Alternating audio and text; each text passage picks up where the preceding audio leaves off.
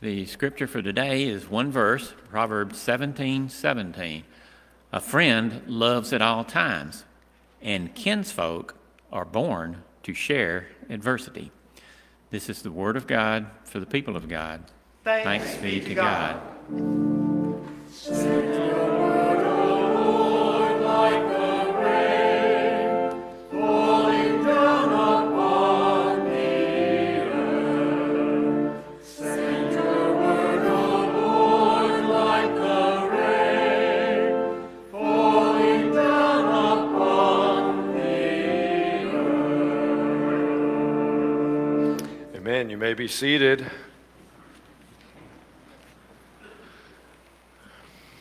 In 1938, in response to the Great Depression, Harvard University selected 238 sophomores to study what goes into an abundant life, what goes into a joy-filled, fulfilled life.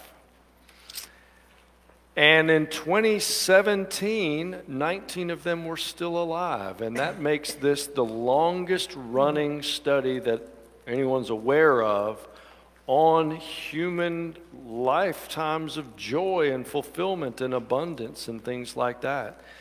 Now, it's limited because in 1938, Harvard was an all-boys school, and it was an all-white school. And so we don't have the diversity that you would like to see, but nonetheless, you have 80-plus years of research very closely kept with these bunch of guys. Later on throughout the years, they did add their wives, and then they began adding children, and they had some interesting findings. When they started in the beginning, they measured things like cranium size and stuff because that's what they thought would be important, right? They measured IQ, they measured their physical fitness, they interviewed their families to see where they came from, good stock, that kind of stuff. Turns out that's not what goes into an abundant life. The thing that they found that was the single most important thing is your relationships. The relationships that you have with those that you love and those that love you. I pulled a couple of quotes from Robert Waldinger, who is the most recent director of this study. They've gone through 4 studies, as you can imagine, or 4 directors, I should say, in this one study. The people who were most satisfied in their relationships at age 50 were the healthiest at age 80. Like, chew on that for just a minute. It goes further, though. They spoke about loneliness, and he said, loneliness kills. It is as powerful as smoking or alcoholism. So for the last month, we have been going through a series looking at what goes into an abundant life, right? We've titled it Flourish, and looking at the scriptures and the science that back it up about what goes into a well-lived life, a life worth living. And today we want to talk about relationships and positive relationships. We've been using kind of as a foundational book, Martin Seligman's book, Flourish, and he offers 5 different big buckets or categories that you might say go into an abundant life. We've already talked about joy. We've already talked about meaning and purpose in your life, and today we talk about relationships. And it's hard to do that without talking a little bit about loneliness, especially when you read a quote like we just read. I've got a map here, or a series of 3 maps, and it's really difficult to see from this far away, but I wanted it all on one screen so that you could see. Essentially what it shows is that in 1940, most of the country, less than 15% of the population lived alone. In 2000, that number's over 25%. Just so that we can see, over time, people live alone more and more. And I think there's several reasons for that. First of all, we live in a culture that very much values this rugged individualism, right? We pull into our garages, we shut the garage doors, we go into the living room, we don't sit out on the porch and talk to our neighbors, you know what I mean? We pull ourselves up by our own bootstraps, you know what I mean? Like we love the image of the Marlboro Man riding off into the sunset, the lone cowboy doing it on his own, all by himself, going out to rescue the world or whatever. And so we don't value living together in community. And maybe as we've grown a little more wealthy, we don't have to quite as much. And so we end up more and more, as it turns out, being alone, which I was surprised to see over and over in lots of different research this week, how concerning that can be just to your health. Not to mention your joy and your well-being, right? Just your physical health. So I thought maybe today we would address that, because the question obviously is, what do we do with that? What would Scripture say that we should do? What would science say that we should do? How can we, if we are in a position where maybe someone here has been recently widowed or divorced, or maybe you have, your last kids have just moved out of the house and you're recently an empty nester. I have an 18-year-old and I cannot wait for him to get, he's not here today, so I can talk about him. The two that I love most are in church today. The 18-year-old can get right out. No, I'm just kidding. You know what I mean, though? So we find ourselves often, due to circumstances outside of our control, we find ourselves alone. And that's not the same as lonely, but we find ourselves often lonely. What do we do with that? The first thing I want to say is that loneliness is not a moral category. It's not a moral failure. It's not even a category that we should talk about in terms of morality. But I think we think it is. Because I think we look at the Marlboro Man riding off into the sunset and we place our value there. And if I don't feel that way, then there must be something wrong with me. If I'm lonely, then maybe I'm not worthy of having friends, right? So this becomes a cycle. We become lonely and then we blame ourselves. And I read this so many times this week, when you go looking for something, you'll find it. And so if you are lonely, you are going to look for triggers and fears and things like that. You go into a fight or flight mode, and guess what? You will start seeing it. You will hear someone whispering, and they're not talking about you at all, but you will wonder if they are.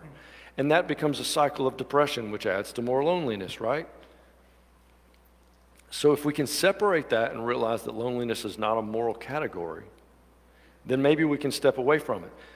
One of the researchers I watched a YouTube on this week, and I'm going to quote him here in just a little bit. His name is John Cacioppo, and maybe I'll share the link to his TED Talk in the Facebook feed this afternoon. It's worth reading. It's only 18. I mean, it's worth watching. It's only 18 minutes, and it's absolutely incredible.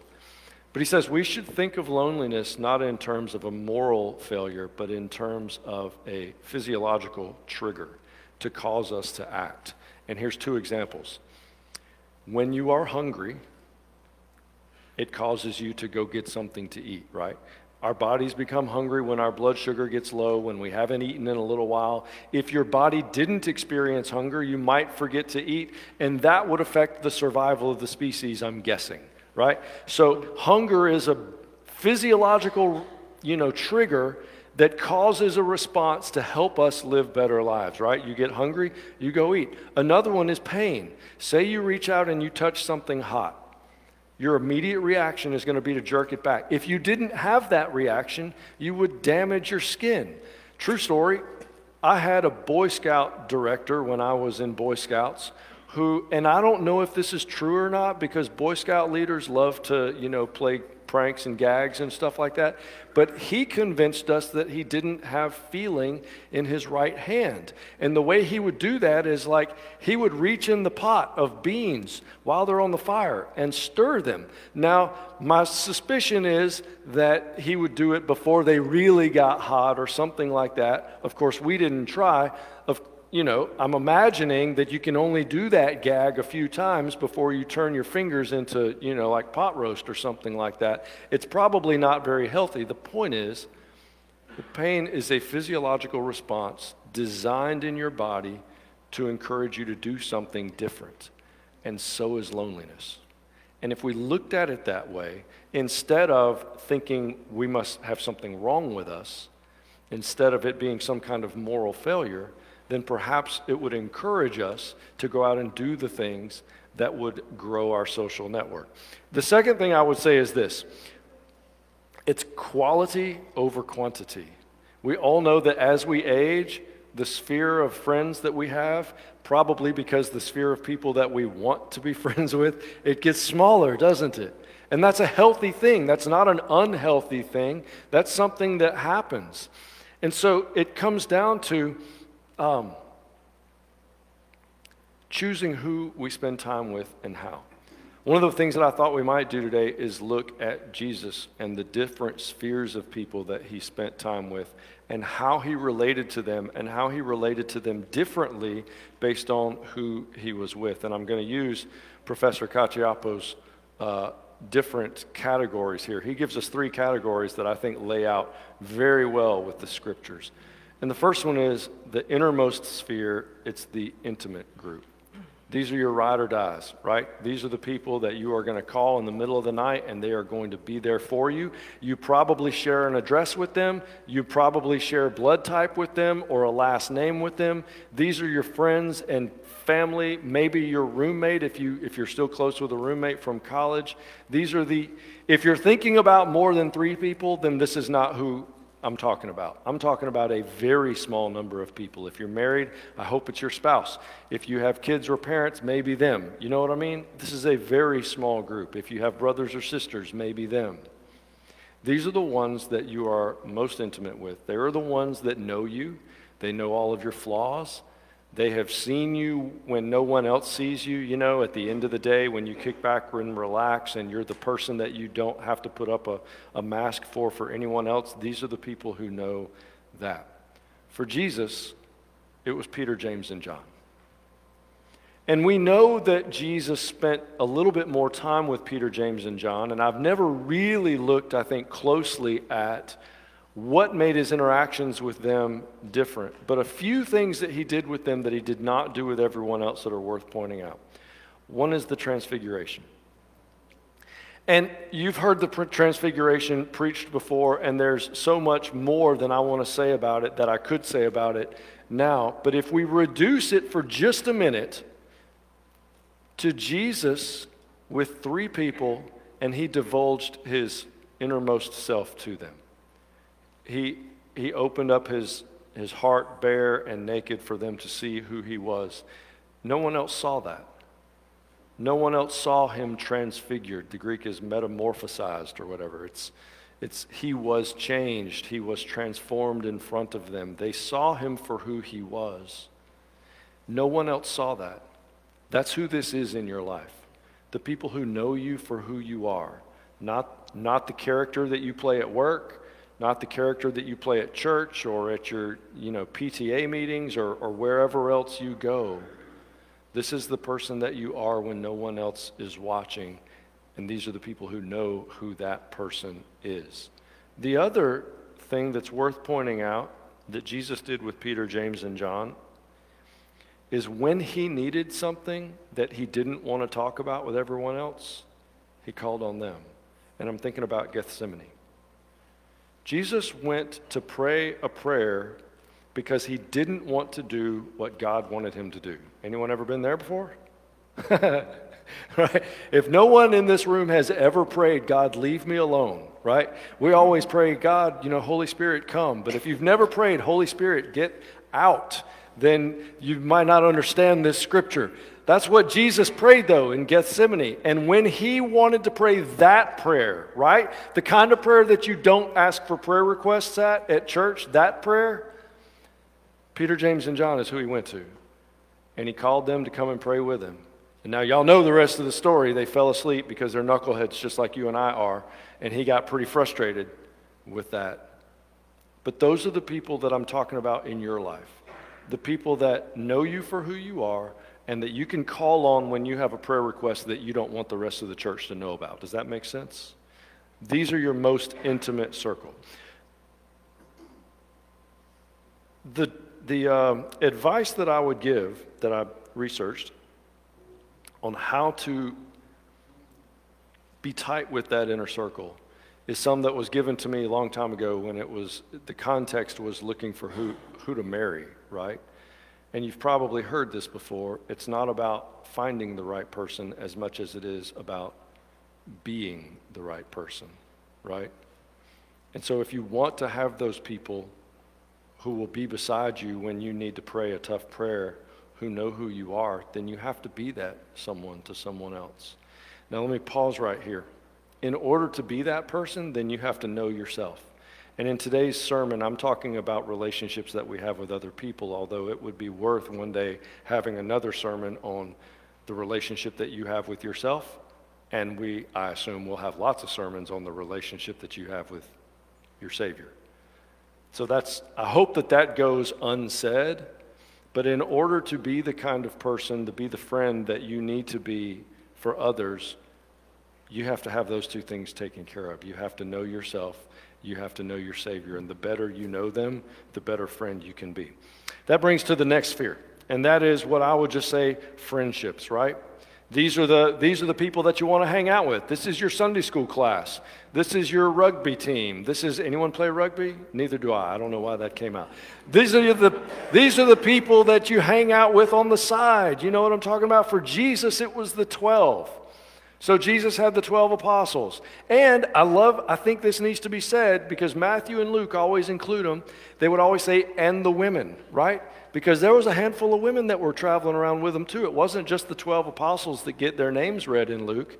There was the women with them as well. And one of my favorite stories about the women is that Luke names 4 of them in one of the places in the story. And he makes a point to say that these women were traveling with them. And do you remember why? It was so that they could pay the bills. In fact, it says that and one of the women was married to Herod's property manager.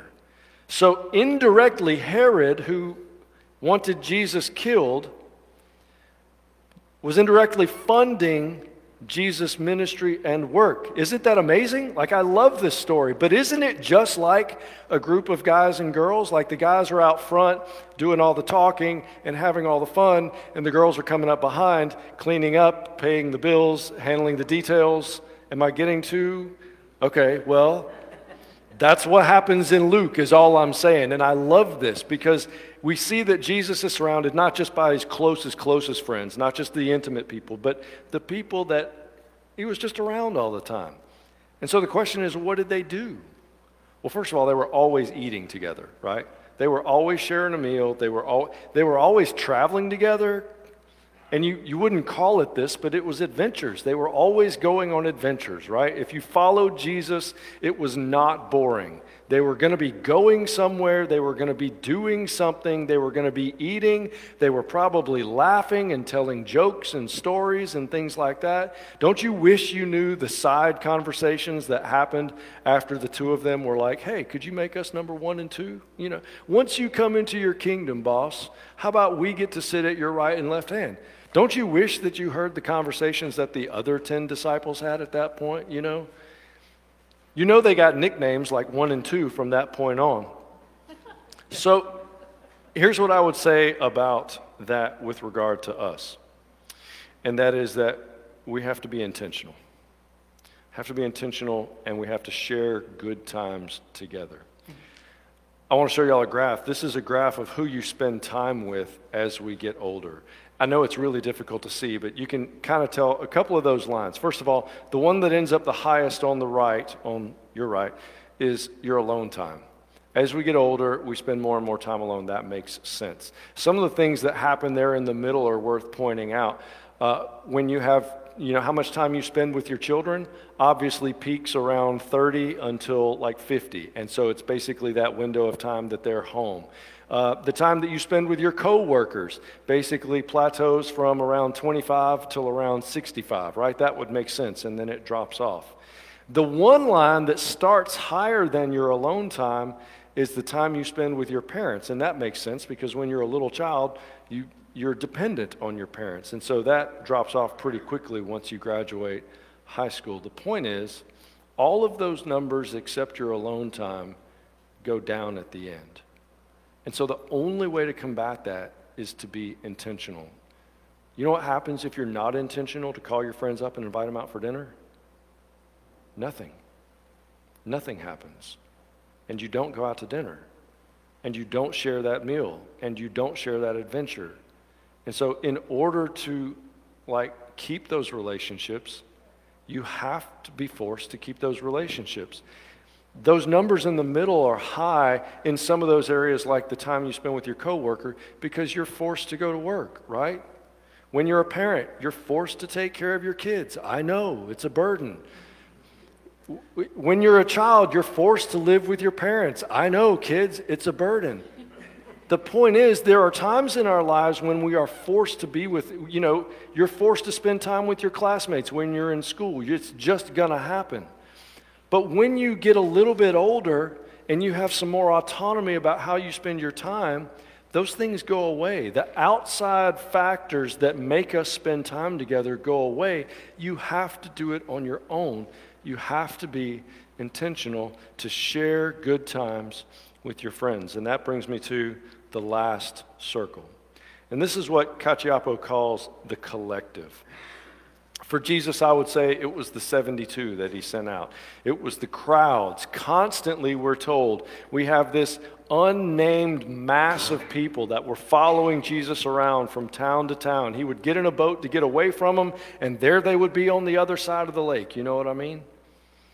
But if you notice, the words, the verbs specifically, that are used to describe how Jesus interacted with the crowds are things like he saw them. One of the books that I'm reading right now that I've pulled a little bit of this research from said that about the worst thing you can do to a person isn't hurt them, it's ignore them. Jesus saw the crowds. And then it says he had compassion on them, right? He saw them and he saw their needs. I'm thinking about the story of the 4,000 or the 5,000. When the disciples looked out and saw the 5,000 hungry people, they saw a chore, right? They saw work. They saw anything but what Jesus saw. Jesus saw a hungry crowd, right? So Jesus saw them. He had compassion on them. I think this is huge. Cacioppo's point here that we should do is to be a part of something bigger than ourselves. And this is where I kind of think this sermon all kind of comes to a head. And it's this. Friends, is there a better institution in our culture today than the church to address this issue? I mean, if so, I don't know of one. But if we are in a world that is growing lonelier and lonelier, and all of those graphs and statistics, by the way, were taken pre-COVID, I can only imagine that all of those numbers are worse post-COVID. And so we are in a world where there are probably people in here, and there are certainly people out there who are lonely and who are struggling and who don't have people checking in on them and who don't have loved ones caring for them and asking them to go grab coffee and things like that. And I don't know that there is a better structure already set up and in place right on Highway 119 in Alabaster than the church to address this issue. There are two things that I want to pull from Scripture that I think really help address this. The first is the Hebrew phrase, Tselem Elohim. This is a phrase you will not recognize. If I used the Latin, you would recognize it, and I have slowly been trying to wean myself off of the Latin, and I'll tell you why. The Latin phrase for this is imago Dei. This is in the very first page of your Bible. We are all made in the image of God, right? I heard a speaker one time who said that imago Dei, Latin, first of all, doesn't show up in our scriptures anywhere. Second of all, it is the language of oppressors. Latin is the language of the Roman army, which just about everywhere in Scripture is labeled as the bad guys, right? And so I don't even know how we came to know the word imago Dei. If we say imago Dei, everyone knows what it means, but we don't know Tselem Shalom. I don't even know it either. Tselem Elohim. But here it is. The point is this. That person that you really don't like, they're made in God's image. That politician that the talking heads on TV every night says is going to take down America, he or she is made in God's image, right? The coach at the team that is your rival, he or she is made in God's image. The book that I'm reading right now, he tells a story about how he was interviewing this woman in this town, and it was about joy, it was about flourishing, it was about having deep relationships, and she was a matriarch in this small town, and so they met at a cafe, and he was interviewing her, and he said she really presented to him as this stoic, kind of strong-willed person, and very proper, and maybe even a little defensive. And then someone came into the cafe that was a mutual friend but had known her for very long. And when he came in, his smile was just all over his face. And he ran in and he hugged her. And he said, this woman's presentation changed completely. They began laughing and hugging and talking about old times. And she was a different person in that moment. And his point is, when we see God's image reflected to us in other people's eyes, they will respond appropriately. When we treat them like an interview, they will respond appropriately. When you treat them like a child of God, they will act like a child of God right there in front of you. So the more we can do that, I think the better, and I know how hard that is. Here's the one that's my real pet peeve, though. Every language around the world basically has a word for the second person plural pronoun. Hebrew does, Greek does, our Bible is full of it. In proper English, we do not have that word. And so if I say you, I might be talking to one person, or I might be talking to the whole church or the whole country. But in the South, we do have a word. And this is a real pet peeve of mine. It's the word y'all. And that makes a difference, especially if you live in a culture that is hyper-autonomous, right? That is growing more and more lonely, that says the pinnacle of success is pulling yourself up by your own bootstraps and riding off into the sunset all by yourself, right? If we understand that the Bible is full of y'alls and not yous, it might change our theology and our practice just a little bit. Now, I want to side note here because every time I share this, I feel like there's just solid gold in this idea. And if someone wants to back this and make this happen, I think it could. I think we could rewrite the Bible, y'all. I think we could rewrite it and put y'all where it's supposed to be, right? I'm not talking about changing the Bible in order to make it more palatable for me or anything like that. I'm talking about making it more original to the language. But we could go a long way with this, right? Can't you imagine the Duck Dynasty guys advertising for this, right? We put a camouflage Bible cover on it, you know? The possibilities are endless. Think of how much money we would just pay off all the debt in the city of Alabaster. It would be, if y'all want to do that, let me know. The point is this: there are verses in Scripture that are about us, not about me. And I'll give you a couple examples. Y'all are the light of the world and the salt of the earth, not you. Paul said, y'all work out y'all's salvation with fear and trembling, not you. That's not what we've ever heard, though, right? We've always been told, you go work out your salvation with Jesus, right? It's a very personal, and it is a personal thing. I don't mean to take that away. But it's not something you work out on your own. It's something that happens in a community where people can know each other, where people can call each other out, right? Where people can lift each other up and push each other forward. These are all things that happen in community because we are not autonomous. The quote that I want to pull from Cacioppo's TED Talk is this. He said, growing up doesn't mean becoming autonomous. It means becoming dependable. And if we are relational creatures dependent on each other, then doesn't this make more sense? But you guys already do that. And I want to tell you a quick story to end. Some of y'all know that Philip Bolin is in the hospital. And I went and saw him yesterday. And he's going to be there for half the week or so. And we had a great conversation and laughed and told stories and talked about medical stuff and things like that. And then at the end, I just asked them, as I try to do most times, are the kids taken care of? Do y'all need meals? Things like that. Is there anything that the church can do for you? And lo and behold, it's all already done. I think they just went into the hospital yesterday, maybe Friday night, and they already have people lined up bringing meals every night. They already have someone taking care of the kids. And I don't know which of you did that, but I love that all of that happened without going through me. In fact, I didn't even know about it. This is the church being the church, y'all.